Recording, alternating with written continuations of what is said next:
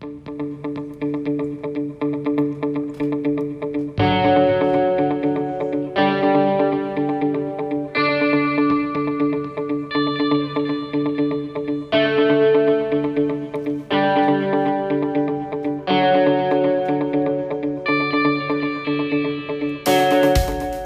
has been law in over 60 countries around the world for years is still being fought for here in the US. GMO labeling, consumers' right to know. But new developments that might make GMO labeling here in the US a reality made us decide to dedicate this show to this topic. We will hear an update from the heart of the GMO labeling campaign here today on An Organic Conversation, your show on everything that makes life worth living.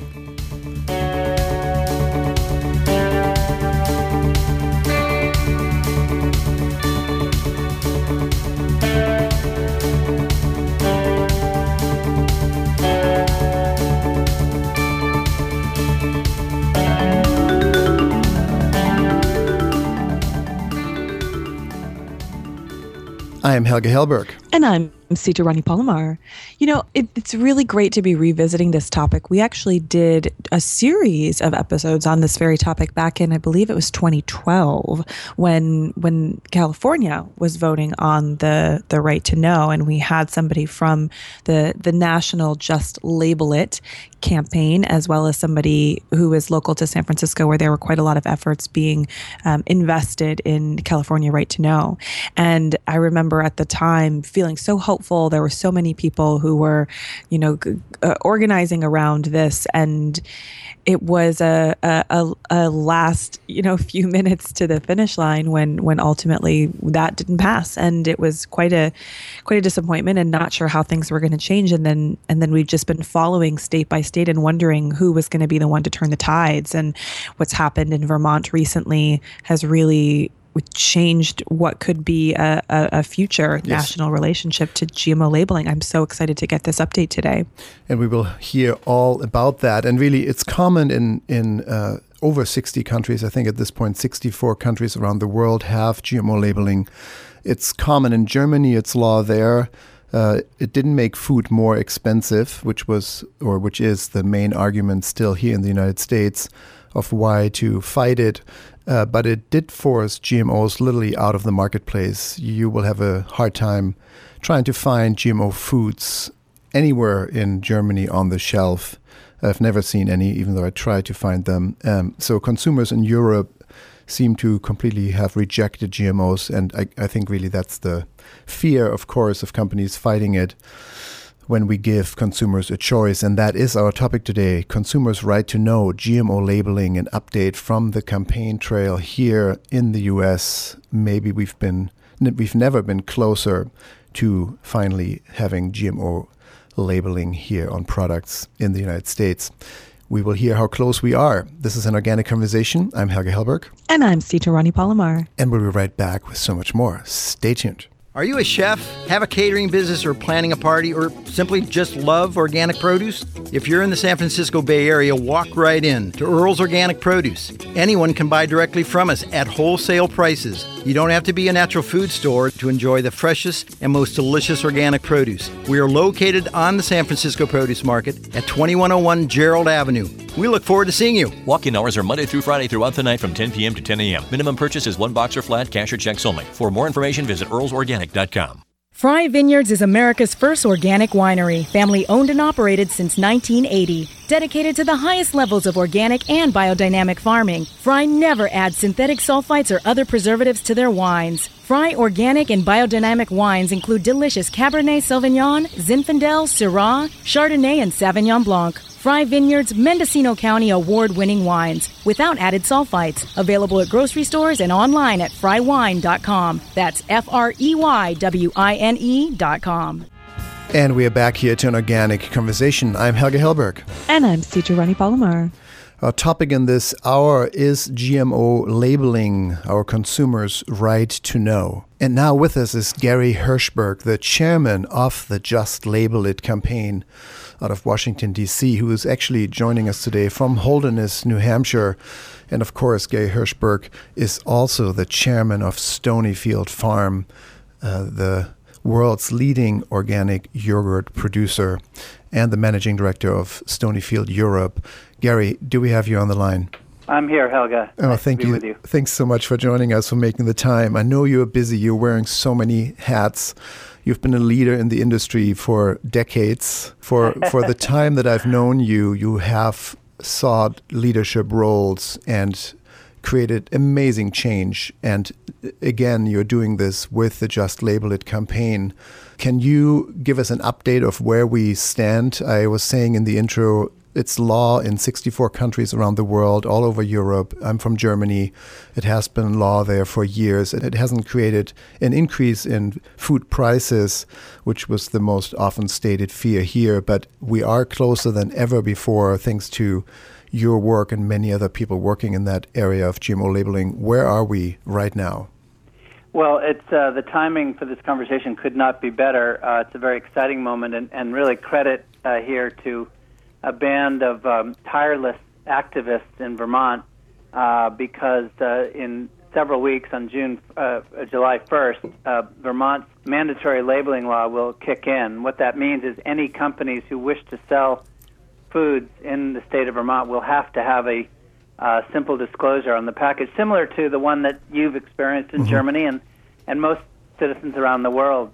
Over 60% of the world's population actually uses. So it's a terribly exciting moment. You know, practically speaking, as a food manufacturer, wearing that hat for a moment, it's very difficult for any manufacturers to just produce products for one state. So, of course, Vermont is really a tipping point by requiring the labeling for any products in that state. That means that certainly all of New England, much of the Northeast, and really in many cases the whole country will also now benefit from this this decision by the Vermont legislature, which really for the very first time, as you said in your intro, gives citizens the very simple right that most people assume we should have, which is just the right to know whether the foods have been produced with genetic engineering. And so you're saying, just to explain that to the listener, it's kind of a backdoor way. Instead of having federal law demanding GMO labeling on products, your campaign was focused on, if we can get one state, in this case Vermont, require labeling, it is nearly impossible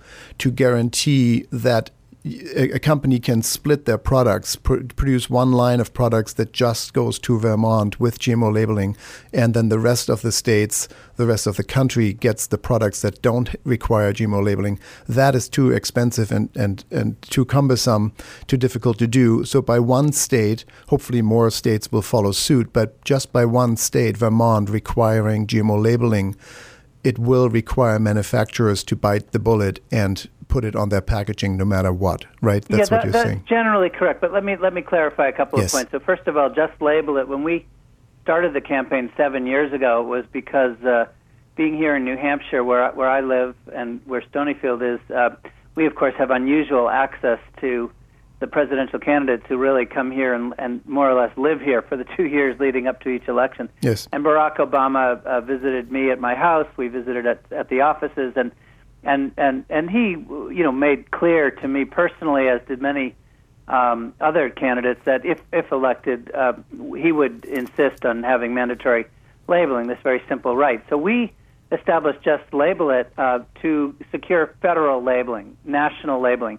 And of course, there are many, many times through the history of our country when the federal government is not responsive or functional, and certainly then candidate Obama, when he became President Obama, I think learned with this and many other issues that it wasn't quite as easy as just having willpower. There's a lot of forces mounted against us, as we'll probably discuss. So we, of course, have worked very closely and in harmony with not just Vermont, but with activists in now close to 30 states around the country. Vermont happened to be the first that passed, but I want to be clear, credit goes to the activists in the state of Vermont, not to Just Label It.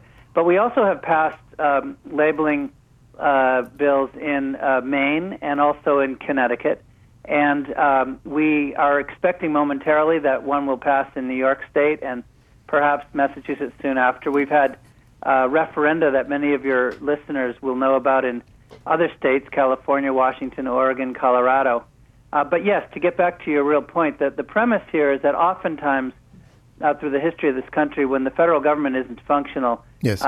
States need to take matters into their own hands. The best, most graphic example of that, of course, is women's right to vote, which back in the early 20th century began in states. And, of course, we've seen in recent times everything from same-sex marriage to menu labeling to medical marijuana also being approved in the states, which eventually at some point becomes inevitable that it's at the federal level. And for the reason you mentioned, it's difficult for food companies to label just for one state. We think that Vermont is a critical tipping point.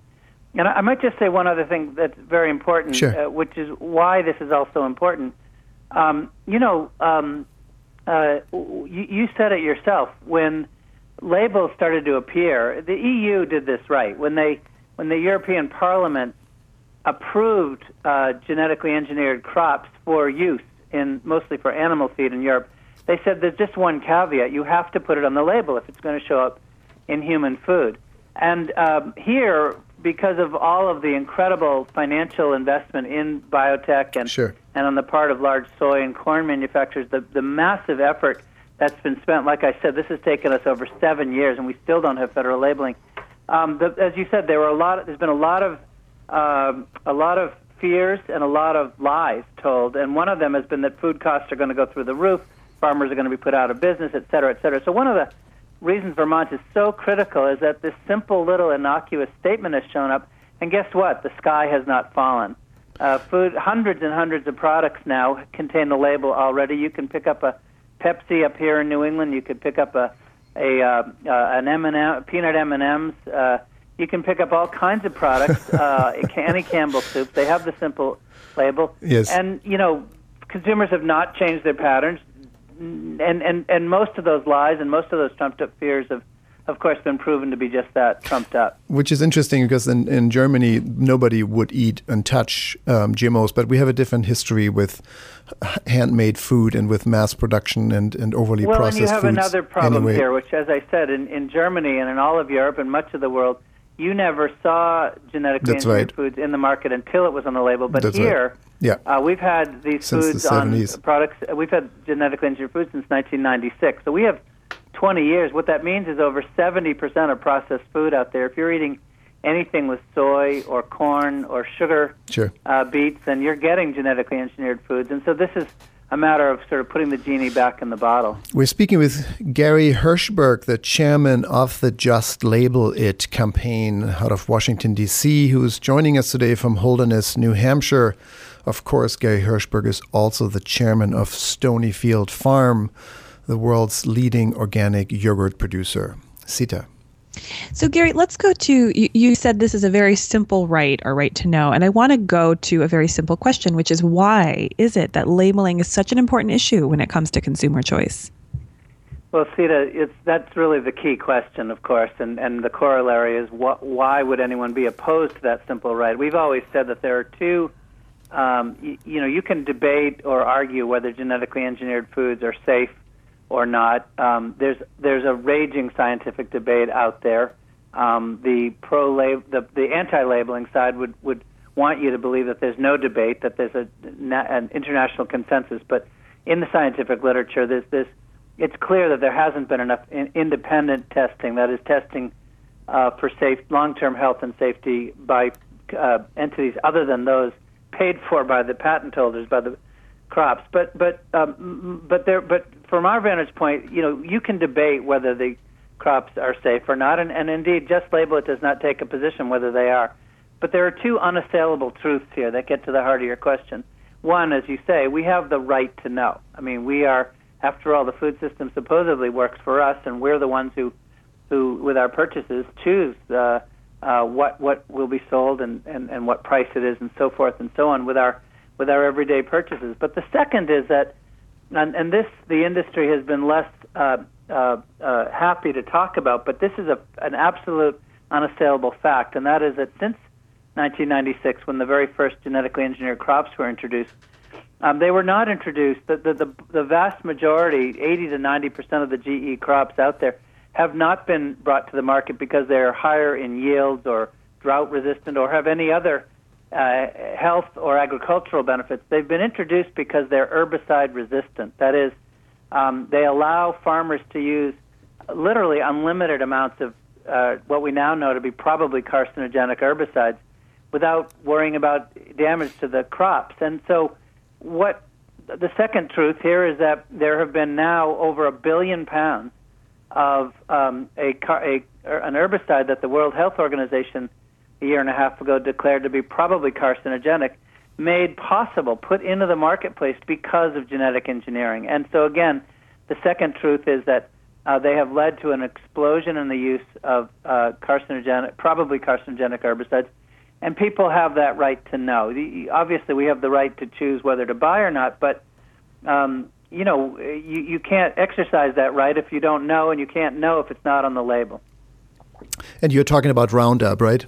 I am talking about Roundup. I'm actually talking about glyphosate, Yeah. which is the primary active ingredient in Roundup. Right. Herbicide-tolerant soy, corn, sugar beets, and other crops are really now the dominant crops out there. And the patent holders, who, by the way, happen to sell these chemicals, not coincidentally, Monsanto, Dow, DuPont, etc., they will tell you, well, yes, but Roundup or glyphosate is much safer than other herbicides that were used before. And that may or may not be true, but it's still been determined to be probably carcinogenic by a unanimous finding on the part of the most prestigious cancer watchdog panel in the world. So again, the basic point here, and you guys really put your fingers on it, is that we're going to probably have a scientific, an ecological, a health, a policy debate probably for another generation over what are the right ways to deal with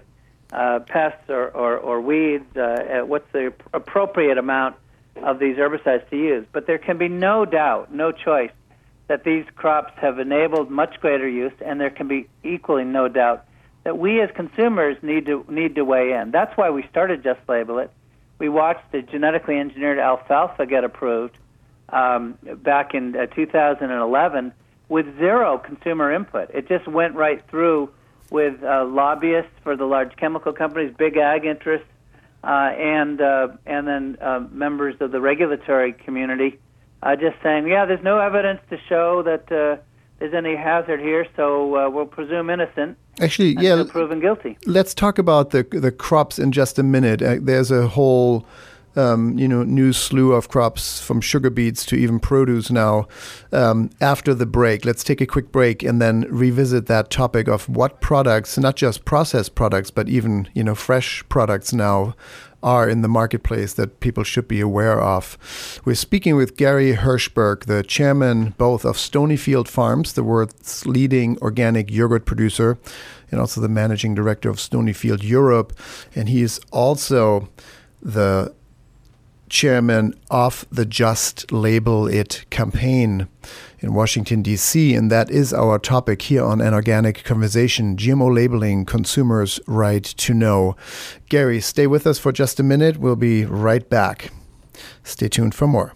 Are you interested in making healthy food your profession? Bowman College is a leader in the field of holistic nutrition and culinary arts. Their professional training programs prepare individuals for successful careers as nutrition consultants and natural chefs. Study at one of 4 locations in California and Colorado, or learn from home in a self-paced mentor distance learning program. Find out more about their classes on holistic nutrition and culinary arts at bowmancollege.org. That's BAUMAN college.org. Produce is ever-changing, seasons coming and going.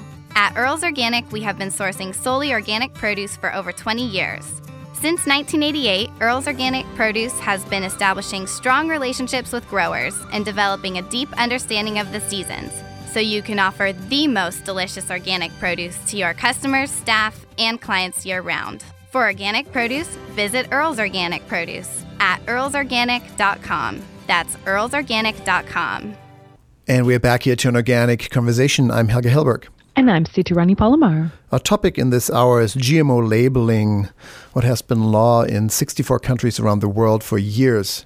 is still being worked for here in the United States, and we are closer than ever consumers' right to know what we are actually eating. In this hour, we are joined by Gary Hirschberg, the chairman of the Just Label It campaign, Washington, D.C. That's justlabelit.org. And he's also, of course, the chairman of Stonyfield Farm, the world's leading organic yogurt producer. Gary, before the break, we were talking about the products. You were just getting into what has passed. Alfalfa was a big deal. Those are all direct agricultural products. We've seen in recent years things like sugar beets. And sugar beets, even though consumers might not buy sugar beets here in the U.S. on a regular basis for their personal consumption, it does get into these crops that are in every product. Can you talk about products, both fresh produce as well as processed foods, where Sure. GMOs have made their way into? Yeah, absolutely. And to be clear, it's been the transition from animal feed, primarily animal feed products, to ingredients that go into most processed foods was pretty seamless. As you say, if you're eating processed foods, not in fresh foods, you're likely getting soy, you're likely getting corn syrup or corn syrup solids, you're likely getting or sugar beets. And these ingredients have been genetically engineered now for some time, and therefore much of our processed food is now probably containing ingredients, which is why the companies have been fighting so hard against us. On the fresh side, in fact, there have not been a lot of products yet out there. Early on there was a tomato, flavor saver tomato that really failed. The newest product that is out there now is an Arctic apple. It's an apple that when you cut it open, it doesn't brown. I'm not sure who was actually asking for that, but nevertheless, here it is. There's also a salmon now, a fish, that has been approved. And so, again, just for your listeners, you have to picture this. Without labeling, you could be in a situation where you show up at your fish counter or the produce shelf for an apple, and the fish will look like a regular fish that you bought, but in fact there are genes from other species. And that's really our point, is not whether you shouldn't buy them or whether they're unsafe or any of those. It's that you should just be able to know and therefore choose. And when we talk about food safety, there are ongoingly, as with anything, studies that say, GMOs are not harmful. We are not really talking about whether or not they're harmful. We are saying we should know. We should have a right to know what's in our product. What I would say is simply there are many, many reasons. And our coalition is quite broad. There's over 800 organizations and millions of citizens.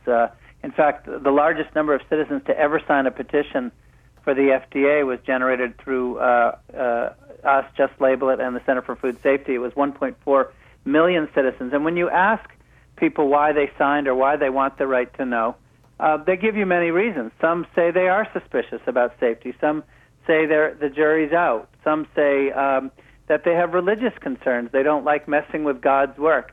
Others have kind of political concerns. And really the bottom line is that the other side, the anti-labeling side, will say, well, you've got choice now. You've got organic or you've got non-GMO certified products. But that's really a disingenuous argument because, unfortunately, neither organic nor non-GMO products are either inexpensive nor widely available in many, many parts of this country. You can't find either. And so, our point is that non-GMO or organic is never intended to be for the elite or for the rich or for those with means. It should be a basic right that people should be trusted, should be allowed to choose. And as you point out, with the amount of processed food now that contains these ingredients, this has been an overnight revolution. This has swept through our country in less than 2 decades. And the trends are clear that there will be only more. With that said, I want to just return quickly to the point about this moment that we're talking, because we're not certainly out of the woods yet, although, as you say, we're inching closer. The key now is that what's happening is that the marketplace is getting engaged. It's no longer becoming just a political fight, although in a few minutes we'll talk about the politics, because there's still some concerns that Washington may act preemptively to block Vermont. But what's happening now is you have several major companies who, let's face it, after all, we, food companies, ultimately work for you and I and everybody else who buys food. And these companies have done the homework, they've done the research, they've talked to consumers, just as we have, and found out that, people just want that right, regardless of what their reasoning is or what their basis for concern is. They simply want the right. And so in January... Yeah, we can announce it, actually. So Campbell's and General Mills is who you're talking about. And others. Dannon just came out last week and last month, and not only said that they will be labeling, but that they're going to eliminate GMOs in their leading national brands. Yes. M&M Mars came out. So you now have a significant sea change compared to a year ago, and I do need to say credit goes to Campbell's for being the first out of the blocks, and Denise Morrison, the CEO of Campbell's, who I know very well and respect, she'll be the first to tell you they put it on their label starting in January and have had zero impact. You can pick up when we were. You mean zero backlash? Yeah, right? Zero backlash at all. And this is, by the way, what we know to be true all over. Consumers have many, many concerns. And the fact that these companies and these, particularly the chemical companies, but also many of the food companies have been scared into believing in the ag interest that, the appearance of 5 or 6 words on the ingredient panel or a symbol was going to cause this massive exodus. They're like I said, they're false fears, and there's no evidence to support them. So what happened is these companies began to introduce, and actually, fascinatingly, Campbell's received 60,000 thank you notes, emails in their first week after doing this. Their stock price has gone up. Their sales have been very strong, and they're one of the stronger CPG companies. So as a food, I'm in this interesting position of being both a food processor with decades in the business and someone who founded and chairs a activist campaign. And I've always said the food companies who fight against this are doing so at their peril, because it's never, as the Des Moines Register said 2 years ago in an editorial, it's never a good idea to stand between a consumer and what they want. And indeed, finally now, the marketplace is catching up to us. So yeah, it seems like there's a perfect storm almost. Like I'm curious how this all came about. But Sita, you had a question too. Well, that was what I was going to ask, is that this is such a major development to have these companies on board with labeling. What was it ultimately that got them to make this decision? Well, it's honestly, it's the power of one. I mean, it comes back to Margaret Mead that we can never doubt the power of a small group of people to change the world, because it's actually the only thing that ever has. And by that I credit not just Label It and powerful national activists like Consumers Union and Center for Food Safety, but also, as I said before, 25 or 30 different state organizations. And in fact, the California Right to Know effort, Prop 37, the Washington State one, Prop 522, Oregon, Colorado, while we lost those battles, and we could talk about that, we lost because we were outspent 10-1. I mean, in California, the anti-labeling forces spent $55 million to block labeling. But we ended up only losing by 1.2 percentage points. In Oregon, we lost by 800 votes. And so I view these campaigns as actually having been victories. These are wins. You're right. We lost the battle, but we didn't lose the war, even though I hate that analogy. And what it did was it served to educate consumers. And you know what really happened? And it's just sort of practical and common sense. When you have huge companies, Monsanto, Dow, DuPont, and some of these very large manufacturers, Coke, Pepsi, and others, spending literally now, at this point now, it's hundreds of millions of dollars when you add up the state and federal efforts to block labeling. What's the first thing a reasonable, sixth grader is going to say is, what are they trying to hide? And so actually, when you look at what has really, happened here, I think number one, the public has become educated and mobilized, and people, small numbers of people have had a big voice. And number two, these large companies have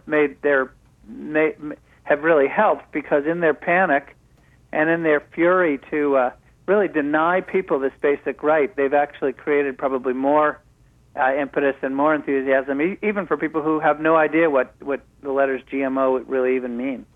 It was a long battle, and I don't want to celebrate victory quite yet. Well, but it's not a was yet. Yeah, exactly. But you're right. The efforts over the years, I've said already a couple of years ago that if we had spent all the money that went into trying to establish GMO labeling in buying Monsanto stock, we as a movement would likely have owned Monsanto at this point. Well, it could be, but I would give you a more practical example, which is the entire organic foods industry, which you guys know all about. I mean, here it sits at now $43 billion in sales. Mm-hmm. I can tell you couldn't even use the word organics and industry in the same sentence when I started, but it's a direct result of grassroots consumers, one at a time.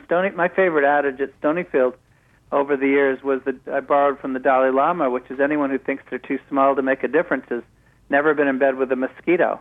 And now we've changed the world. We are now 5% of U.S. food. We're growing double digits, much faster than regular foods.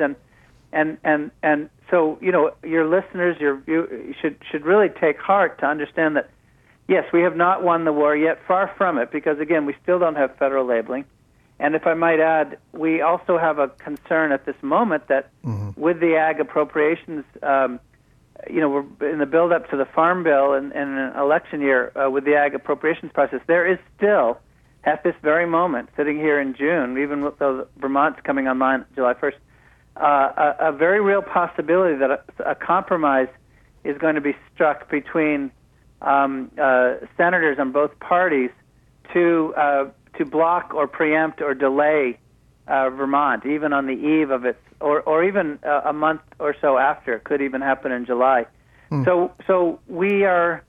I love your words. We're winning the war, but we have to remain vigilant. We have to remain active, and the most important thing people can do, besides letting the companies know that you support their decisions to label, is let your senators know, and particularly in an election year, that this is a real campaign issue, that you're going to vote on this basis, that particularly farm state senators who are under enormous pressure from vested ag interests in their states, that you're going to vote for somebody who supports your right to know, not who is going to block it. You're listening to An Organic Conversation. I'm Helge Hellberg. And I'm Sitarani Palomar. And our topic in this hour is GMO labeling, consumers' right to know. On the phone with us is Gary Hirschberg, the chairman of the Just Label It campaign, who's joining us today from Holderness, New Hampshire. That's justlabelIt.org. And he's also the chairman of Stonyfield Farm. Sita. So, Gary, you were just talking about what is a really important piece for people to be considering, even though all of these great strides have been made, but that there is still a pressing concern in this pursuit for labeling transparency, and that there is a role being played by politics. And this is a very interesting, unique political climate this year. And so one thing that you were saying is get in touch with your representatives, let them know this is an issue you care about. Can you talk a little bit more about that? I mean, these are measures that have been successful in getting Vermont to pass the labeling law. So what is it that needs to be replicated, particularly right now? Yeah, great question. And again, I want to remind you, it's also passed in Maine and Connecticut, and probably going to pass in New York shortly. Other states have it on the ballot. There's activism happening in some 28 states right now that one way or the other may consider or pass state-mandated labeling in the coming year or years. But ultimately, the real solution here, I go all the way back to Helga's very opening statement, which is that we're behind the rest of the world. 64 nations around the world, more than 60% of the world's population. And what we need to do is we need a Congress that is going to recognize that people have these basic rights, and to recognize that you can debate and argue over many, many aspects of GMOs, but you can't debate that they've increased pesticide use. You can't debate that people should be able to choose what we're feeding our families. So the critical action right now, the state of play is that ultimately what we really need is we need a federal law that essentially does what Vermont did. I need to point out something that's a bit nerdy, and forgive me for it, but one of the problems with Vermont and many of the state bills, and this is these were, of course, hard-won compromises, is that about 42% of food is actually exempted. So even Vermont does not, for example, require labeling of, for example, dairy products. Vermont's a very active and healthy dairy state. And so what we really need is we need a federal mandatory law that would cover all foods. Now, Jeff Merkley, the senator from Oregon, has, and a courageous champion on this front, has picked up where Barbara Boxer left off, and Barbara Boxer and John Tester and other, Pat Leahy and other senators have been real champions for many years of labeling. Senator Merkley's bill would do just that. It would require mandatory labeling. Now, the reality is that there's no chance of that bill passing this year, not in an election year, and not with a Republican-dominated Senate. The Republicans have made very clear they are opposed to labeling. There are not 30 votes on the Republican side to even get it on up for discussion. And I might add that the so-called DARK Act, which stands for Denying Americans the Right to Know, which set out to block Vermont and other states, passed overwhelmingly in the House this year. So this year we are not going to get mandatory labeling passed. What that means, to bring it right back to your excellent question, is that citizens need to indicate at the ballot box this fall that this is important to us. We need to get senators, Republicans or Democrats, in who will say they will not only not block state labeling efforts, but they will support mandatory labeling. And I'm confident that because these large companies, as we've said in this discussion, we have some mega trends going in our direction here. The large companies are now shrugging their shoulders, saying, no big deal, it's fine to put it on the label. We're proud to use them, but we're proud to disclose them. I'm confident the political environment is shifting. But the only way that we get every 2 or 4 years to let these folks know how we feel, and this is our moment. In November, we need to be sure that senators, particularly senators, hear that we want mandatory labeling.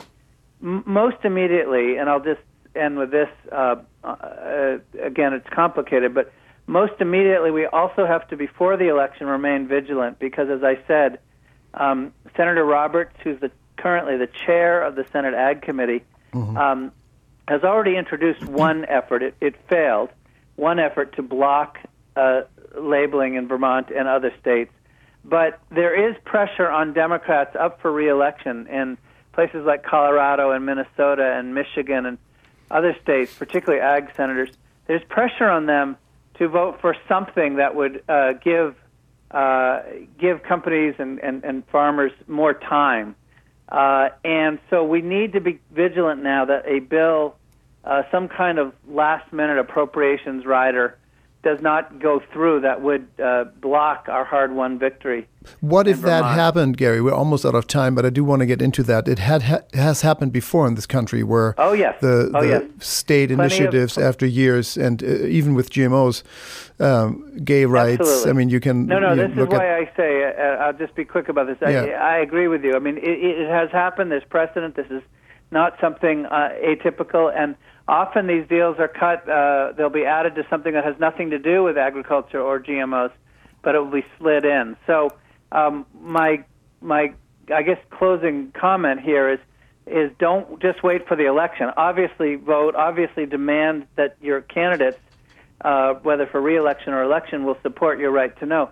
But in the meanwhile, be sure your current senators right now hear from you that you don't want this passed, because we know if a compromise is passed in the Senate that the House would go along with it. So it needs to be blocked in the Senate. If the state decides before, can the federal government retroactively undermine that effort still? Absolutely. Because I know that the Vermont bill is that there are no penalties for 6 months. There's a 6-month holiday to allow companies to get there. So there's really, although many companies are complying, and we should support those companies, there's really no price to pay for not labeling for the first few months, other than to your reputation. So yes, how realistic? From the Senate's point of view, they might pass something this summer. Right. How realistic is that then? Because I know that other than Bernie Sanders, who has not taken money from large corporations, any candidate in this presidential election, for example, has taken massive amounts of money from companies like Monsanto. I mean, isn't it almost inevitable? Right, to be direct about it, every single Republican candidate, and of course that includes Trump, have said they're opposed to labeling. Yes. Senator Clinton, Secretary Clinton, has said she will support federal mandatory labeling. And when the Dark Act failed at the House, she was one of the first to tweet out. But she still took massive amounts of money from Monsanto. Oh, sure, you can't win a federal election without money. There's no doubt about it. But again, you're not too worried about that. No, at this point, I'm comfortable that the majority of senators and that Secretary Clinton, who I've talked to directly myself on many occasions, will support our right to know. We'll stand with moms. We'll stand with all of us. The pressure, though, is on farm state senators. Great. The pressure is on those who have large agricultural interests. To be perfectly blunt with you, large food companies are no longer concerning me. There's a few out there. I'd like to see Coke and Pepsi get in line and support mandatory labeling, but so many others are coming on board. That's really not my more concern. My concern is large soy and corn and commodity interests who remain stuck in the 20th century, stuck with this idea that disclosure will somehow hurt their interests. And there's no evidence for that, but that's how they feel. Great. Okay. Wow. That was a full hour of getting us up to speed of where we stand and what's at stake. Thank you so much, Gary. I know you are extremely busy in your role as a leader in this movement, as you have been for years. Just to throw that out, Gary Hirschberg, of course, the chairman of Stonyfield Farm, also the chairman of the Just Label It campaign. I think you've received a dozen or so honorary doctorates for corporate and environmental leadership. So, an honor to have you on the show. Thank you for that in-depth update, and fingers crossed we will activate our listenership and we know now what to do and where the pressure points are. Thank you so much. We're all very grateful for your support, so thank you. Yeah, thanks so much. Good luck. We'll talk soon. Bye. Thanks, Gary. And that is an organic conversation in this hour focused on GMO labeling. Our right to know, consumers' right to know what is common in 64 countries and law for years. We might be closer than ever before here in the United States. I'm Helge Hellberg. And I'm Situ Rani Palomar. Our right to know, GMO labeling, an important consumer choice. It is not allowed in organic production, of course, on any level of production, and organic produce is the antidote. It's the opposite of GMO foods, and that is our topic now. Here is the update from the produce doc. Here is what's in season.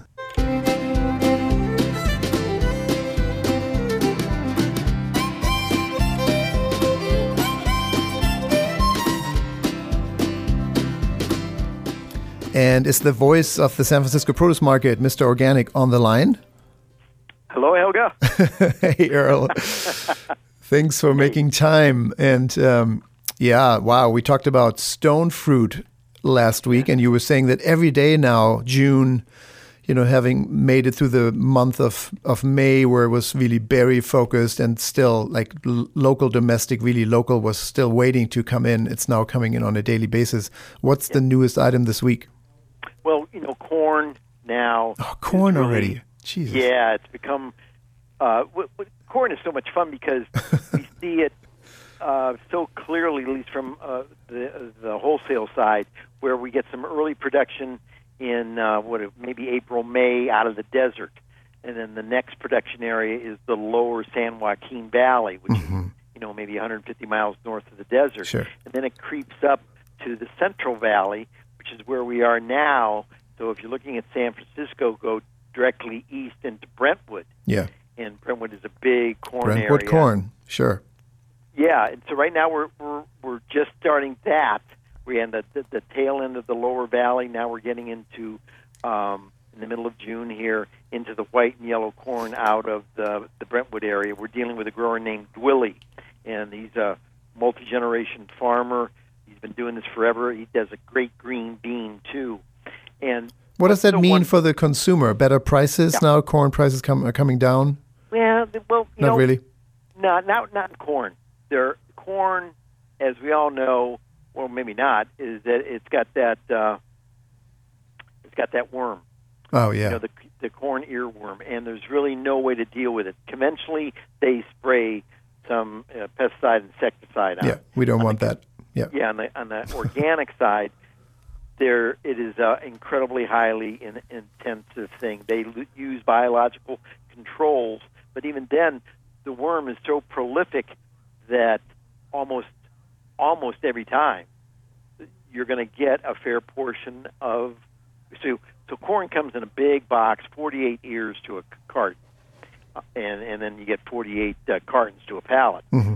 And in that, you're going to get probably at least half of the corn in each box is going to have some worm pressure, we refer to it, on the end of the corn. And what do? You cut off the tip, or how do you? We don't. The retailer does, mm-hmm. and sometimes the grower does. And that's why you see that in the retail stores, those tips that are sliced off, and that is to remove that worm. So what happens is it takes a lot of work. So a lot of growers just are choosing to do something else. Sure. And also, the supply is managed in such a way that generally the big retailers are not going to get into the organic corn because it is quote unquote disfigured sure. to them. So if you don't have that supply down the road, if you don't have that demand, that's going to influence how much you're going to grow. Of course. So it's not grown as much as many other products. I always feel we can sell more of it. So it's never very economically comparable at all. It's about 4 times the price sometimes as conventional corn. So it becomes a pretty special deal. But I'll tell you, it's wonderful when it's local like this. It is fresh as can be. It's coming in every day, and corn can be frozen. And this is the time for me. I love corn and scrambled eggs and mashed potatoes and put in with rice and all sorts of stuff.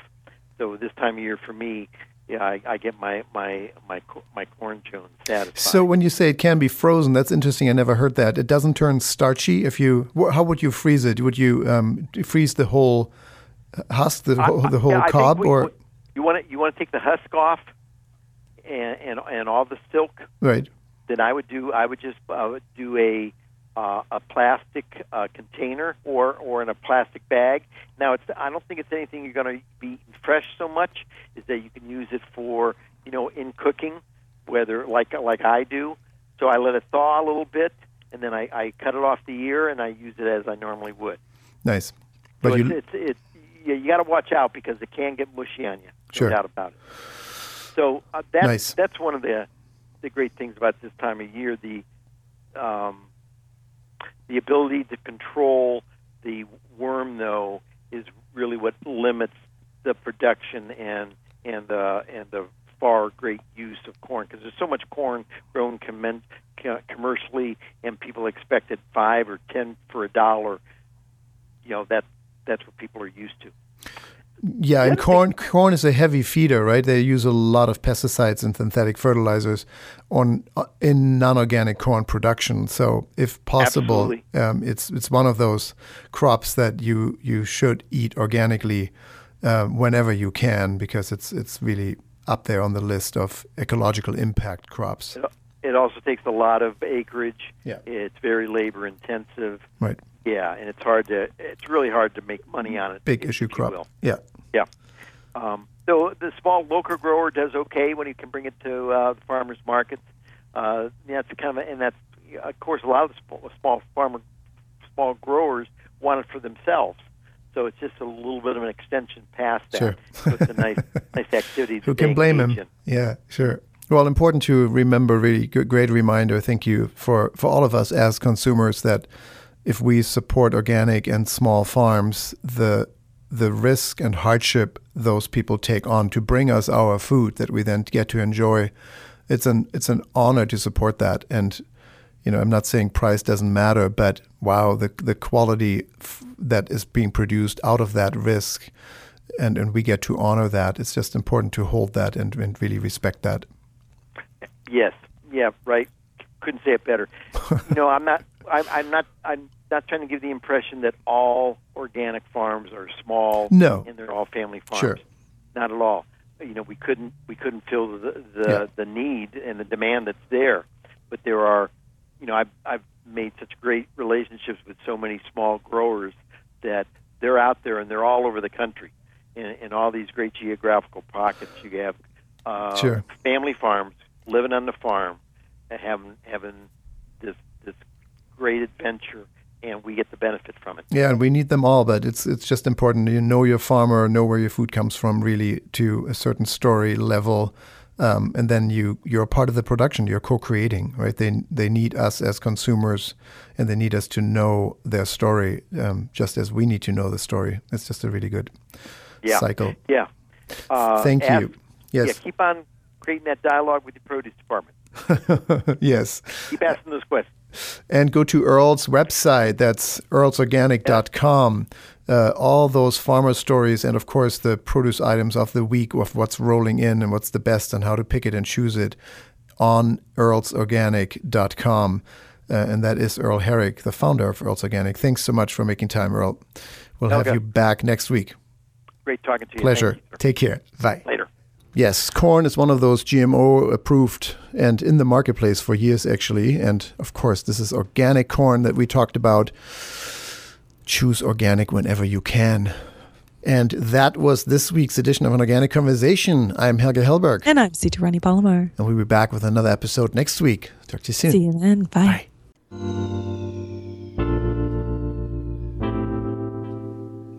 An Organic Conversation is a proud production of the Organic Media Network. Associate producer, Kristen Ponger. This show would not be possible without the ongoing support from our listeners. Whether it's $1 a month or a one-time donation, please consider becoming a patron of An Organic Conversation. For more information on how to support this program, please visit patreon.com. That's patreon.com/An Organic Conversation. Thank you for your contribution. An Organic Conversation is made possible through listeners like you and the fantastic support of our underwriters. Earl's Organic Produce, a national distributor providing certified organic fruits and vegetables for your store, home, or business since 1988. The website is earlsorganic.com. And also Fry Vineyards, America's first certified organic winery, producing organic and certified biodynamic wine. For more information, frywine.com. That's FREYWINE.com. Thank you as well to Bowman College, focused on holistic nutrition and culinary arts for over 20 years. Bowman College offers professional training programs that prepare individuals for careers as nutrition consultants and natural chefs. Their website is bowmancollege.org. That's BAUMAN college.org. If you missed parts of this show or for any other episode, go to iTunes or anorganicconversation.com. And for more information, health tips, recipes, and your daily dose of inspiration, please follow us on facebook.com/An Organic Conversation. We are your hosts, Helge Hellberg and Sita Rani Palomar. And we'll be back right here, same place, same time, next week. See you then. Bye.